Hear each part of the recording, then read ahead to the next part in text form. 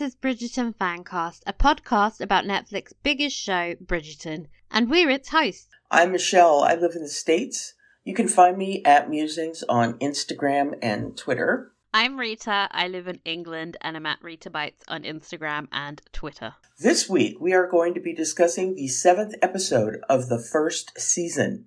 I'm so glad we can say that. But before we start, we need to ask you, please, not to listen to this week's podcast in front of children or anyone who may be sensitive to discussions of a sexual nature. Episode 7 was called Oceans Apart, and it was written by Jay Ross and Abby McDonald. It was directed by Ulrich Riley. Here is an overly detailed recap to remind you of what went down. Okay, so the episode began at Cliveden with Daphne aggressively banging on her piano, and Simon tried to shoot some pigeons out in the garden at the same time, but they kept irritating each other.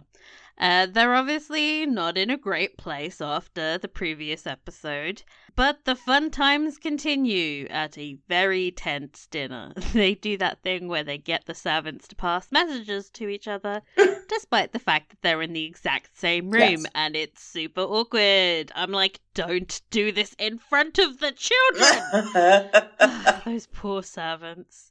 They are fighting about Daphne moving into a different bedroom, but before they can settle the matter, the newest Lady Whistledown is delivered, the one that outed Marina's pregnancy, so Daphne makes plans to immediately leave for London, and Simon insists on going with her. Portia Featherington is trying to find a charitable institution that will take in Marina's baby. She comes into trouble when they demand to be paid for their services, for lest we forget that the Featheringtons, they broke. They very, very broke. Daphne arrives in London and finds her family trying to minimize the fallout from the scandal. She hopes that her and Simon's return to town will cause enough of a hubbub to quiet the whispers of the ton. Colin is upset that he cannot even see Marina for fear of sparking off more talk. Daphne tries to convince him that if he is lucky, he learned of Marina's deception before they married. She's not projecting at all. Not at all. No. Mm-mm. In the end, she is convinced to set up a secret meeting between the couple. Simon, meanwhile, is boxing against Will because, he either punches things or drinks to deal with his emotions. This time, he's chosen punching. Will, however, is not a moron, so he attempts to try and talk to him about what happened on his honeymoon. But, unfortunately, the scene doesn't end with any kind of meaningful sharing because we're 5 minutes into the show and there's more brooding to happen. Back at Hastings House, the Duke's London residence, and Daphne can't sleep. Does this girl ever rest? Get that melatonin, bitch! I'm tired of saying the sentence! Anyway, she watches Simon creep up the stairs late at night. Is this truly what our marriage will be for the future? You out all night doing God knows what with God knows whom? With whom? You won't be. Not 3 weeks since we were wed, yet already you imagine me disloyal. Is it such a wild imagining? We both know your reputation, Your Grace. Wow, they've been married 3 weeks. Even Kim Kardashian managed 72 days before that went kablooey. Anywho, Simon asks if she believes that there's nothing left of their marriage, and they start to aggressively make out. He then drags her over to the staircase. Not very comfy, if you ask me. No. And he eats her out to completion, which takes some skill. I'm very proud of you, Simon. Yes. Congrats on the orgasm, Daphne. Yes. When Daphne tries to take things further, Simon stops her. He tells her that their sexual relationship is over, that he will only remain in her life if she has become pregnant to care for the child, but that he plans on leading a totally separate life from her. Damn. An awkward come down. Yeah. From that high. Yeah, exactly. The next day, Daphne invites Marina around to her home so that Colin may speak with her. Colin tells her that he doesn't believe that what Whistledown wrote about her, and Marina tells him that it's true. Doy! Colin is heartbroken that she doesn't actually love him. Marina, in typical Marina fashion, doesn't apologize or take any responsibility for her own actions, and instead insists that no one truly helped me or guided me in a different direction. Girl, what? Wow. Oh. Penelope did nothing but help you, and you spat that back in her face last week. So, back to the scene where Colin is #unimpressed, and as he leaves the room, tells her that, ironically, he was so in love with her that he probably would have married her if she had just been honest about being pregnant. Yep. So, in the immortal words of DJ Khaled, congratulations, you played yourself. Just the highest brow of references on this podcast. Okay, so the Bridgertons and the Duke and Duchess arrive at the Queen's luncheon, which is actually some kind of garden party in the Buckingham Palace. The newlyweds are immediately flocked with well wishes, including the Queen herself, who says she has 100 guineas down on there being a Hastings heir within the year. And now that I'm thinking about it, 100 guineas? You're the Queen! You can afford more than that. Seriously. Anyway, she asks if Daphne is yet with child. Casual reminder, they haven't even been married a month, so how the hell would anyone know yet? You know who else is at this party? Lady Danbury. Oh, how I missed her last week, and here she is wearing a snazzy, slanted hat, rocking a cane like a bad bitch. She congratulates Daphne on her excellent diversion tactic and invites her to a super special secret married ladies soiree, #no boys allowed. More Queen shenanigans. She calls over Eloise and asks her how the Whistledown investigation is going. Eloise still has nothing because she's not actually doing anything but making wild guesses. And this displeases the Queen, who commands Eloise get her an answer. Now! The party comes to a grinding halt as the Featherington ladies arrive. All the matrons in attendance were aghast. I swear you could almost hear, like a pull of a needle across a record when they walked in. You would think door. like a mass murderer had just walked in. Honestly. Eloise pulls Penelope aside and asks her how things are. Penelope confesses that they haven't had any callers in days, and that her mother suspects they are ruined. Eloise promises to find Lady Whistledown and make her print a retraction to restore her family's reputation. Portia approaches Violet and tries to convince her that she had no idea of Marina's plans. Violet cuts her without a word, and the Featheringtons are escorted from the party in shame. Daphne walks off into the gardens by herself and is followed by her mother, who suspects that something is wrong with her. Oh, I wonder, and asks her to share. My marriage is far from perfect. Well, then, share your thoughts. Perhaps I can offer my wisdom. Or perhaps you will send me off with more vague metaphors and trite remarks. Darling, I am merely trying to be of help. Do you know what might have truly helped matters? If your motherly advice had actually prepared me to wed. Whatever do you mean? I mean, Mamma, that you sent me out into the world no better than a fool. A mic drop. Daphne then goes to visit Marina. Daphne apologizes to her for misjudging her, and she says she understands? I mean, I certainly don't. I mean, please enlighten me, Daphne. What is there to understand? Marina tells her about Sir George, and Daphne offers to speak to a general on her behalf and have Sir George found. Okay, why has it taken 7 episodes and seemingly months for someone to suggest this very simple thing?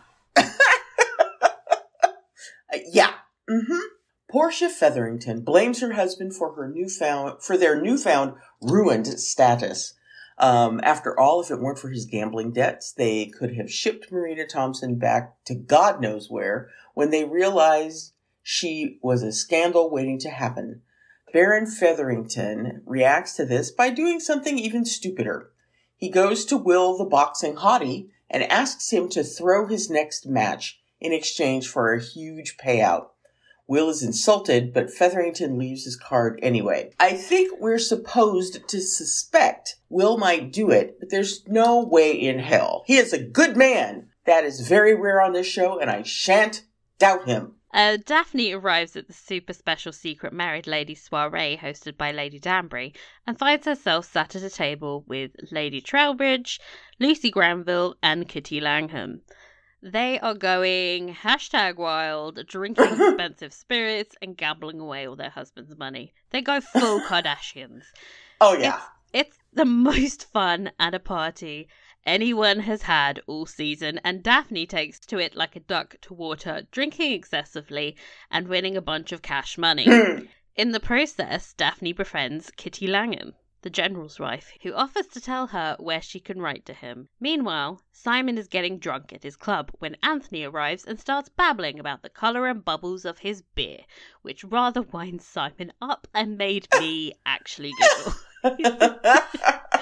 They're such bros. Anthony infers that something has gone horribly wrong in the marriage and starts pushing Simon to talk about it, which makes Simon, of course, turn on him. You certainly make it look difficult. I beg your pardon. With your constant struggles. You cannot manage it, can you? Your responsibility. You fulfilling the promise that every firstborn son makes to his father before he dies. Do you think he's looking down on you now? Ashamed? Mortified at what you have done? I wonder what would the former Viscount say?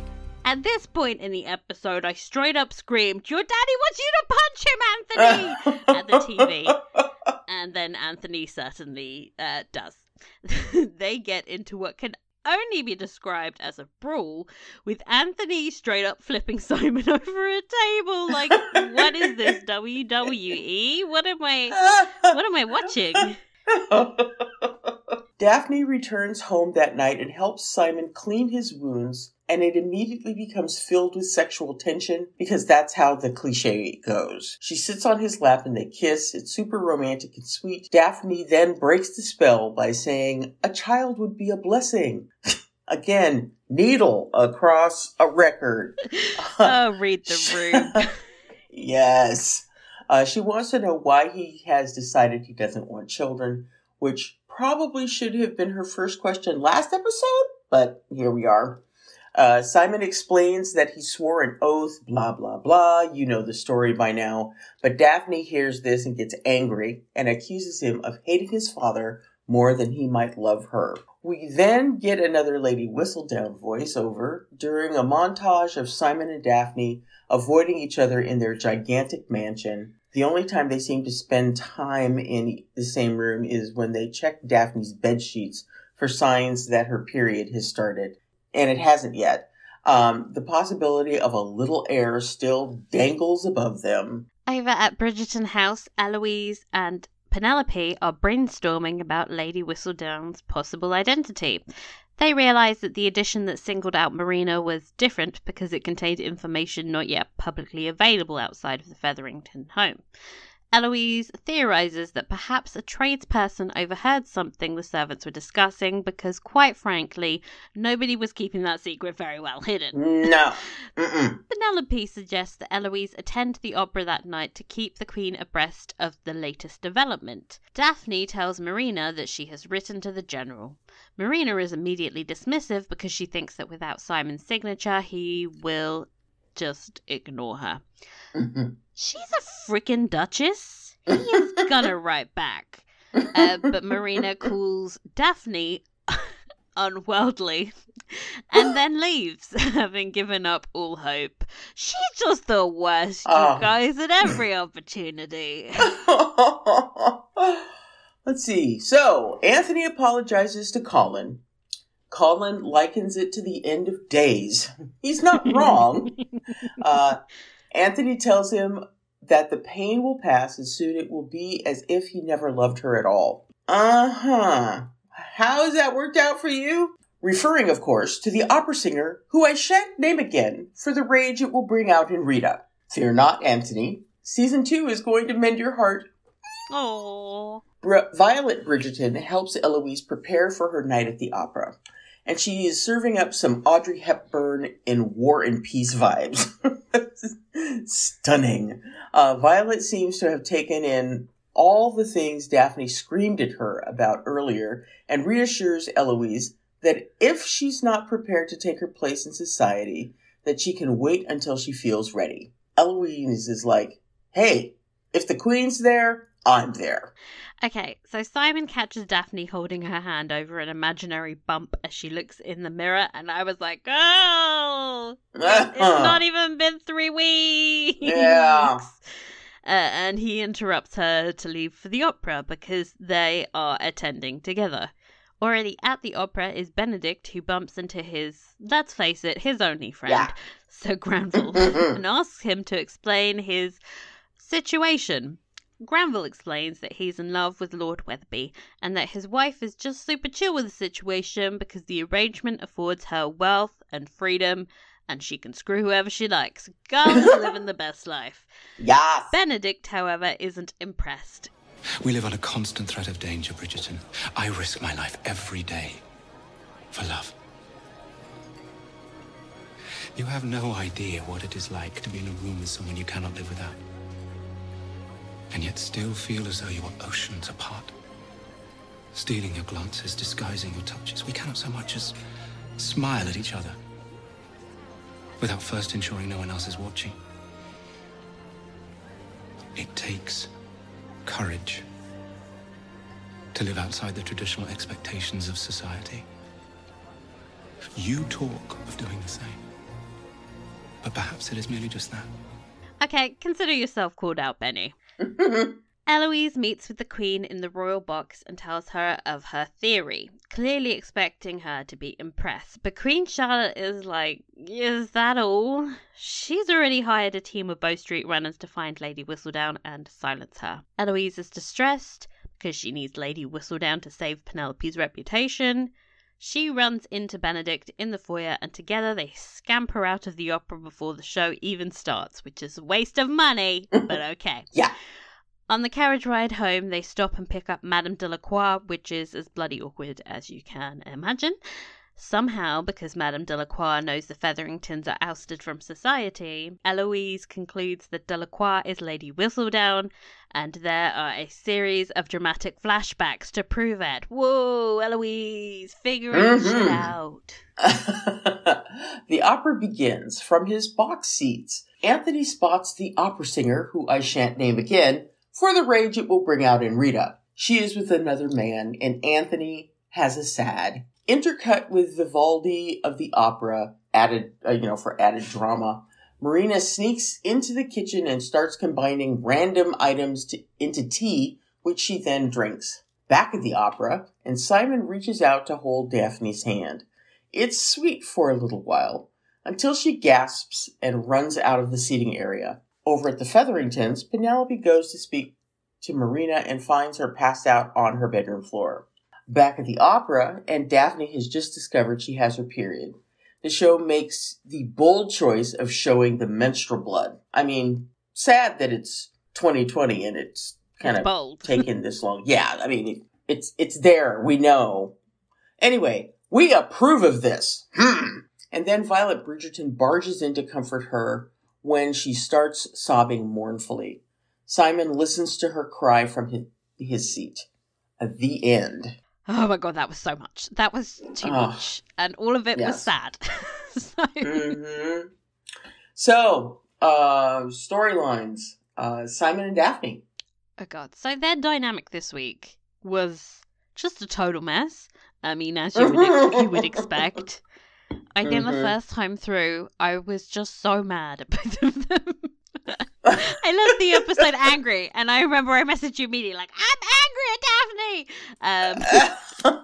I think the fact that I can't just play the next episode and I just have to sit with these horrible feelings made it the ending so much worse, yeah. Yeah. But I think on second and third watch, I really appreciate the performances of the actors for selling the hell out of these angsty scenes. But also I thought more about how these characters are actually feeling in the moment and less about how I just want them to get back together. I mean, and these are really big problems in a marriage to process and overcome. And I have to be patient when they're terrible at talking about their feelings. But but my God, they are bad. They are bad communicators. I feel Yes. they are like one good conversation apart from reconciling. They're just like, you just need to sit down and everyone just talk. And then they'd be Take a minute. just take a minute to process your information, right? And then everybody say how they feel. And they got really close in that scene where she wipes his face. But I think until they both actually talk about Simon's childhood properly, like Daphne's not going to understand. I think at the moment she's just thinking, I want a baby, and she's dismissive. She's not understanding. Yeah, she's not understanding what the man went through, with his father. And so, I thought that it was very hard to watch these two as they struggled through dealing with what had happened. I thought that, and I should have known better, because this is the 7th episode and we still have one more to go. And, that it wasn't going to be a, if not instant, a quick reconciliation, that we were going to have to spend the episode with them kind of locked in battle, silent battle, over the situation.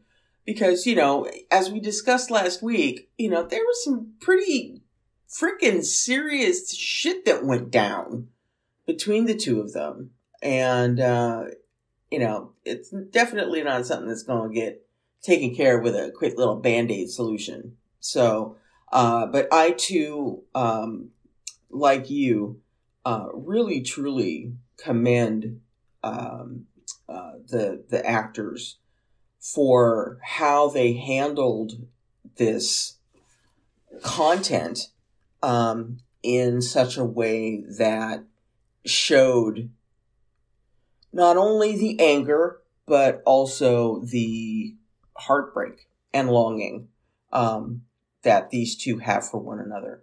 So I think more than anything, you really saw how much they hurt each other. Yeah.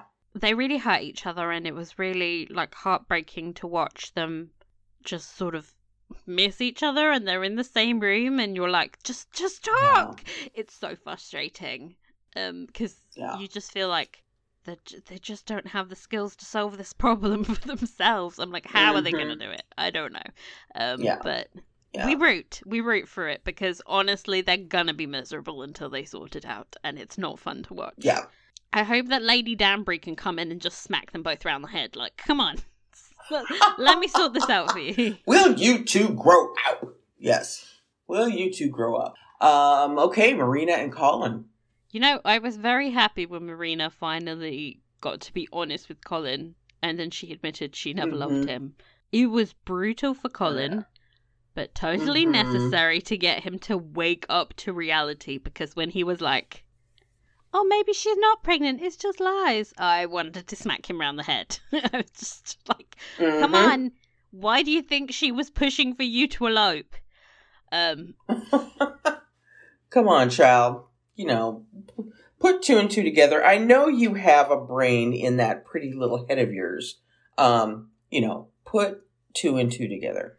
I just wish she had at some point would have apologized to him. The fact that she never did and just made excuses made it really hard to like her. Yeah.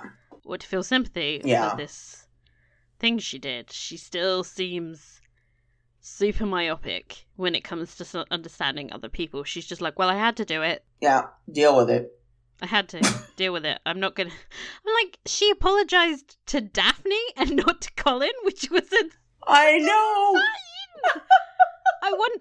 That made me angry. I was like, Colin is the person you've hurt here. Daphne is a bystander. She is married as well. Daphne is the only one that gets out of this scandal scot-free. It would make more sense to apologize to Eloise, whose next season she has just ruined. I think this whole episode, the show is really trying to push the Marina is sympathetic angle. Yeah. I did not buy in, because she was awful. And I'm also really uncomfortable with the show framing Sir George's action as a crime, a word they actually used in this storyline, crime. Yeah. They managed to blame him for knocking her up. Like, he did it single-handedly. Yeah. It's like, sweetie, yeah, it takes two to tango. You were there. Obviously, you tangoed.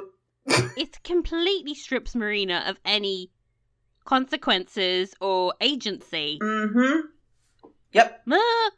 I hate when writers do this. They think it's like a feminist way to write the show, and it's like, no, just excusing any woman's bad actions with some pseudo-feminism. It's actually insulting to me as a woman. I'm like, yes. No thank you. I'm not a pure victim. Yeah. I can face the consequences of my bad actions like a grown-up. So should Marina. Yes. I'm gonna have a stroke. Thank you. This is also like she went full Elizabeth Poldark in this episode. I was like, oh my god, yes. It's like, not again. When she was drinking that tea, I was like, oh, I'm having like PTSD.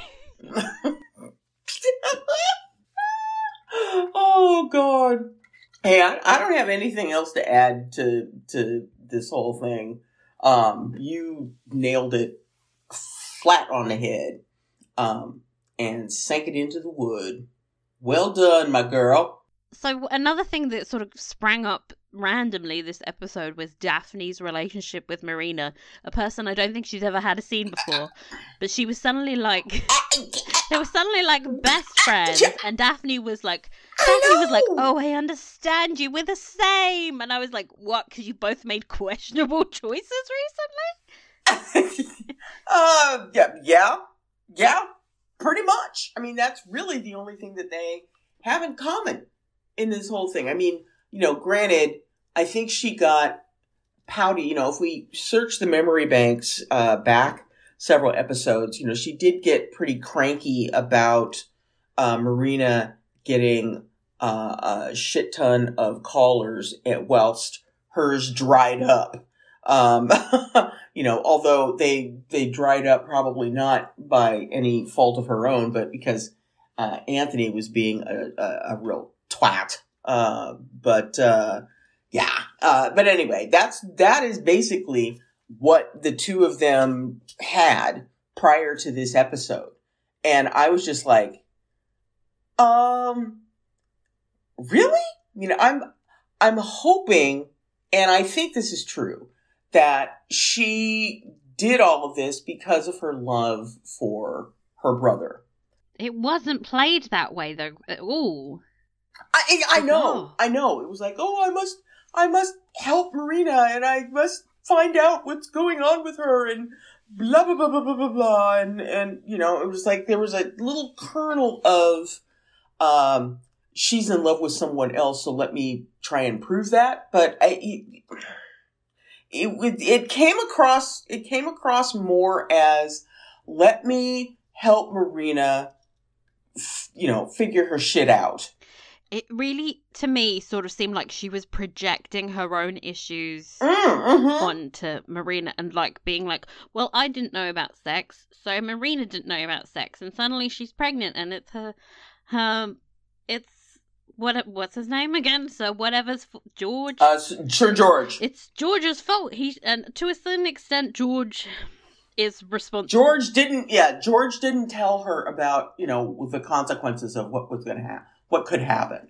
But I mean, like, that's not really. Also, again, it's not really George's job to inform her. Right. Like, these people's parents should be telling them. And also, like, I never really got the impression that Marina was that as ignorant as Daphne, and she kept calling her unworldly as well. So I was like, yeah, didn't Marina live on a farm? Yeah, that is shorthand for she knows what sex is in any romance novel. So yeah, I just don't get. I don't know. Maybe she was completely ignorant of the consequences, but she kept checking her bed for a period, so she couldn't have been that ignorant.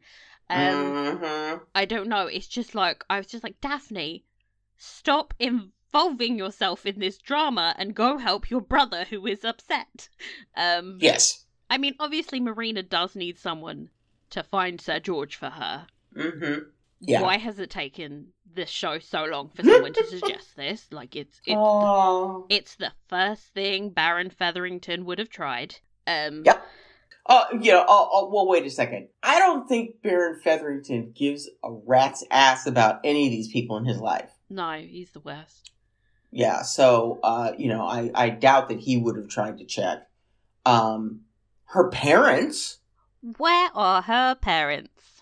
Her parents should have at least given this a go. Why didn't she, as soon as she found out she was pregnant, I would have got on a carriage, I would have gone to the countryside, had that baby in secret with my parents then. And then given it up to a villager, like any historical romance novel. And then that would have been my tragic backstory when I met my next husband. You know what I mean? Uh-huh. Yeah. At every turn, I think Marina is doing absolutely nothing. Daphne came along and basically gave her a plan for how she can save herself. Just in the same way that Baroness Featherington did previously. And now Daphne's gonna, like, sort this whole thing for her, because Marina's only idea is to just, like, drink some stupid potion. Like, what, Marina? Also, if you were gonna try and give yourself an abortion, you should have tried it months ago, when it was safer. Yes. Yeah. She's so thick. I'm sorry, Marina lovers, but at every turn she is just dumb. Oh, God. Gotta give it to Elizabeth Poldark. She may be making bad decisions, but she's doing them in a timely manner. Marina waits until the last. She's like, everybody's found out I'm pregnant. I guess I better try and do something about it. Oh, Marina. Yeah. Oh, gosh. Okay. Finally, Eloise's search for Lady Whistledown. I mean, finally she attempted to do something, because previously she's just gone, "Oi, is it you?" And they've been like, "No." No. How about you? Yeah. Wild guesses do not a detective make. No. I mean, it is baffling that she thinks she's helping the Queen in some way. I know. And every time she asked her, she was just like, "No, I haven't done anything yet." And it's like, Eloise, this is like your life's passion. This is your one goal. This is your one storyline. You've been going about how you're more than just a future bride or whatever. And you're not devoting yourself to this in the slightest. Yes. Terrible move. And also just like the fact that she figured out that Madame Delacroix knew something about the Featheringtons and was like, well, that means she's Whistledown. I was like, really? Must be. It's like, there are all kinds of things that Delacroix could know about people in the Ton. It's not just like, oh, you know something about the Featheringtons. You must be the person. Like, no, there's all kinds of shit that people can know.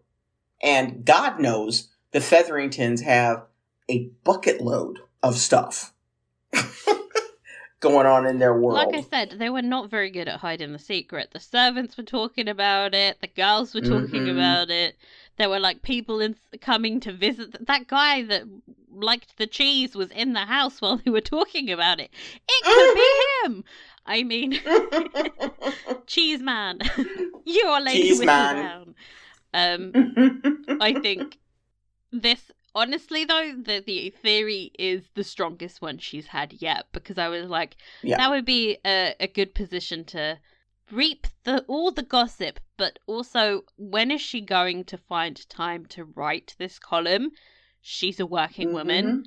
Also, she doesn't appear to have any seamstresses, so she's making hundreds of gowns by herself and measuring them all by herself, and then also still having time to have orgies with Benedict.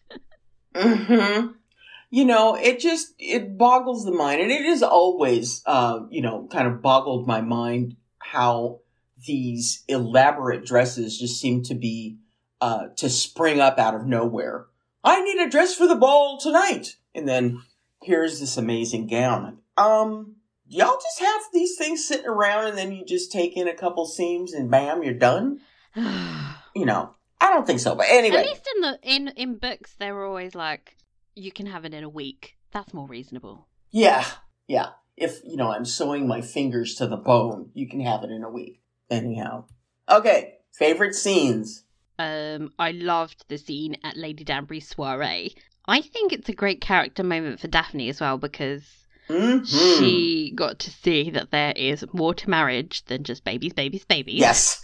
And I think she definitely needs her horizons expanded and to see that there's more to life than what her mother has told her. And I'm like, yes, Lady Danbury, be her fairy godmother and take her to the ball where she will. Show her all of the joys of being an independent marriage woman back in those days. Yeah, absolutely. Absolutely. And I was thinking, like, do you think she even knows who she is outside of the performance she put on to catch a suitor? No. Because she's spent all of her time, like, even the piano was to catch a man. Like, she literally just needs time to find out what she likes and live it up and party and be herself and, like, not have the expectations of her mother or society. And I think she should spend some time just being herself and without any kids before she becomes a mother, and then she's just that for the rest of her life. Yeah. No, I think that this little taste of freedom gave Daphne the opportunity to broaden her mindset. Let's just put it that way. Also, I was living for Kitty. I thought she was like, I had such a girl crush on her. When I grow up, can I be Kitty Langham? And I also really liked the Violet and Eloise scene. It redeemed Violet a bit to see her sort of course correcting her terrible parenting. Yes. It's like, okay, I kept all this shit quiet for too damn long. Let me try and do something to make life for the rest of my children a good one. So, I one of the things that I noticed, how Eloise is always wearing the her dresses with the little filmy thing covering her neck, really. Her neck and bosoms. They're trying to cover that shit up. We can't know she's 33. Yeah. It's kind of like, okay, well now she's going to be going out into society, and so, ta-da! It's there like they are. The big reveal. Here they are. They're here, serving her up to the ton. I thought she looked great. I know I'm I not did supposed too. to be like. I was like, girl, you look better. Yeah, honestly, and the way that she walks, kind of like with the book and kind of hunched up, it's like I know that is an absolute deliberate choice for the actress to help her assume this role. Because, Eloise is bookish and she, wants to be independent and doesn't give a fig about getting married and all of that kind of stuff. So it's like, yeah, okay, let me kind of curl up into myself. That's kind of like how I always looked whenever I was in formal wear at like prom or anything. I was just like, why am I dressed up like this? This is not normal. Any other favorite scenes that we haven't already discussed? Because we covered a lot of them when we were talking about the storylines. I mean, other than the sexy scenes. Yeah. Like, for obvious reasons. Exactly. I quite liked watching Anthony and Simon interact again because I am like, I think in that moment I realised, oh, Simon's got a huge family now. Yes. Like, he's been completely alone and now he has this annoying older brother figure. It's going to be like bugging him. It's like, yeah, welcome, dude. You're not alone anymore. It's kind of sweet. But they they beat the shit out of each other. Yeah, that was cute. pretty. That was pretty comical. What about you? I think that, I really enjoyed seeing Penelope and Eloise back together again. Aww. Yeah. Because they're such sweet, good friends. I really enjoyed that. I quite liked when in that scene in the garden, Penelope's first thing is she's like, "But how's Colin?" It's like, you're ruined that you were asking about Colin. I know. Because she's the sweetest thing ever. I love her so much. Yeah, I think we covered all of them. As for least favourite, Anthony seeing the lady who shan't be named yes. was a big yawn. Mm-hmm. It's like, dude, give it a rest. Give it a rest. Oh god, is this why like this could have been done in episode 3 and then we didn't have to think about it. Though I like that she's moving on. Get that dollar, girl. Exactly. She's doing what she needs to do. And the guy she's with, cute. Get it. Go get it. Yeah. One thing, I know we talked about it in the storylines when we go bouncing back to favorite scenes. Because, the scene between Daphne and her mother, when Daphne basically confronts her mom about the fact that, it's like, yo, you basically sent me out to use an overly dramatic metaphor, like a lamb to the slaughter, without having any idea what was about to happen to me. I mean, thankfully, Simon was a gentle lover and didn't just pounce on her. And, he gave her that little tidbit of knowledge about, hey, there's some stuff you can do. Anyway. But yeah, that was very much needed. Violet Bridgerton is a lovely mother, but you gotta be. I think we've got to give her a break because she is raising 8 kids and by herself.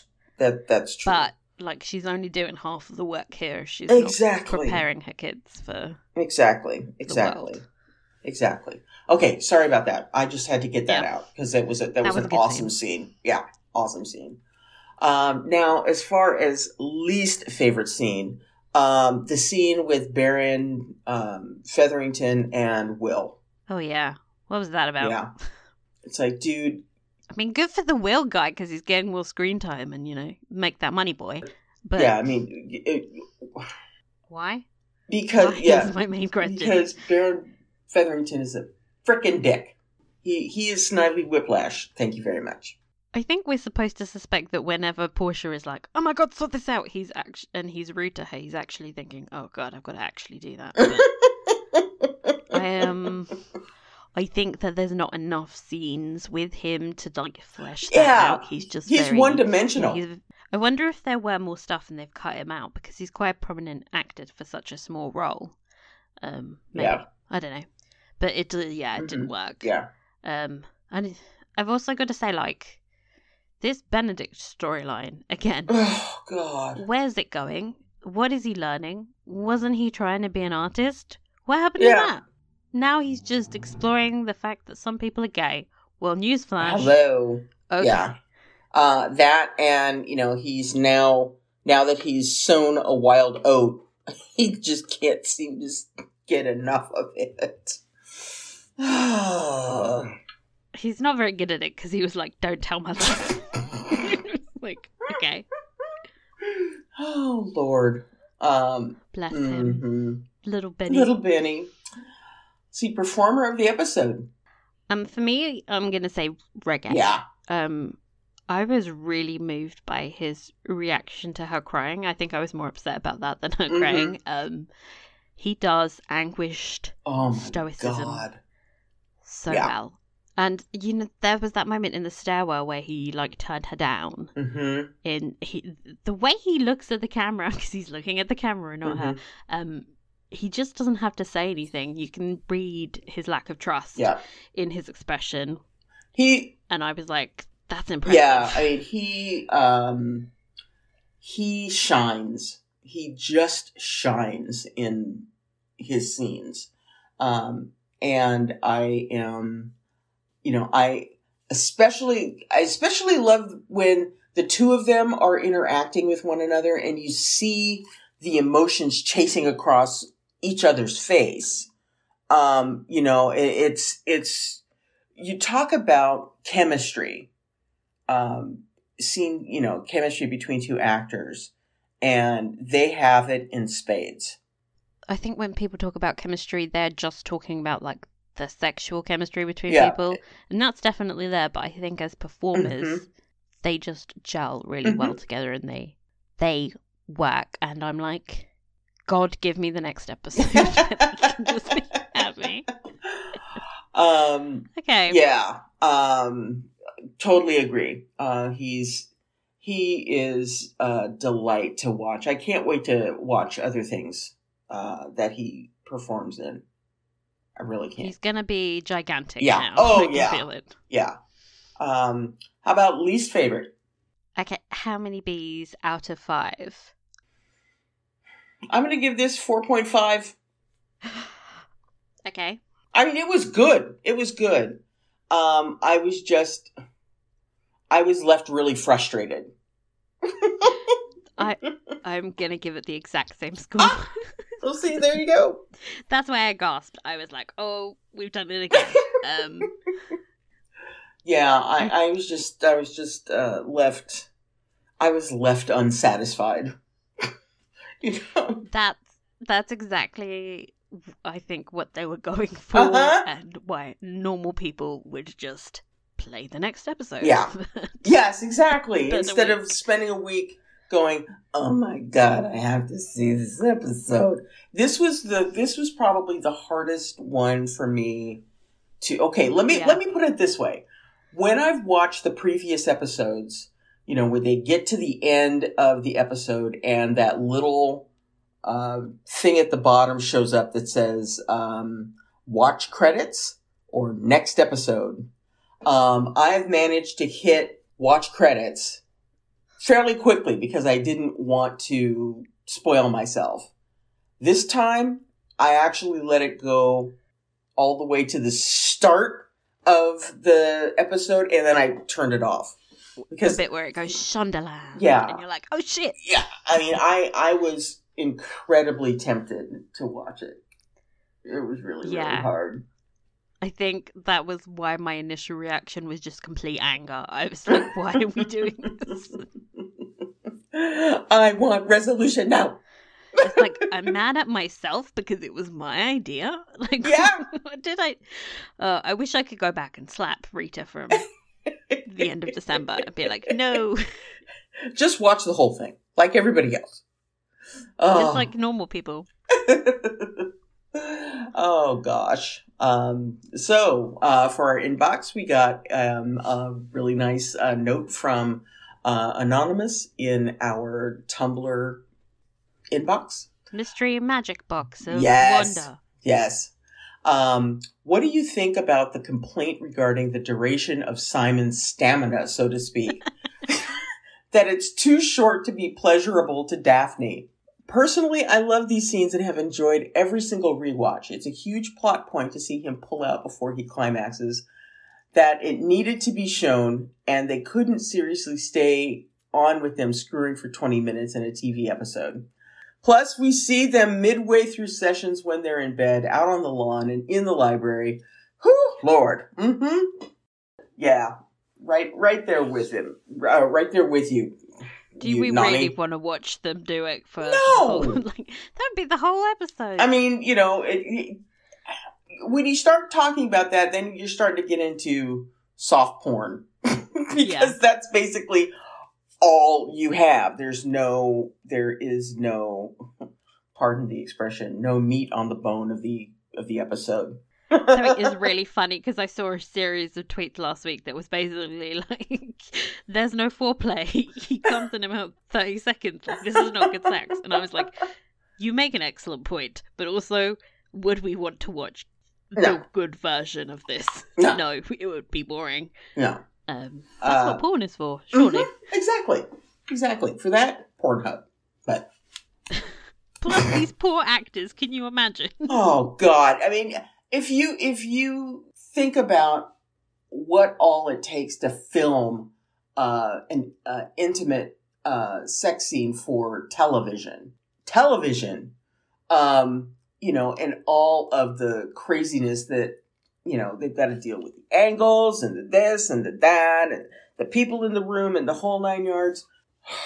Honestly, give these guys some slack. Though I've heard that there's way more cut stuff of them screwing around the estate than we've seen. Oh, which I'm like, I would like to see. Yes, I would too, because I think that would be hilarious. I think it would be absolutely hilarious. A montage, just keep going and going, and you're like, oh my god, these poor guys. Oh my gosh. It's in some sense, you see some of these behind the scenes pictures and videos of these folks, and the friendship that these two actors have developed between one another. It's clear that they both enjoyed the hell out of working with one another. And thank God, because they were working with each other a lot. Yes.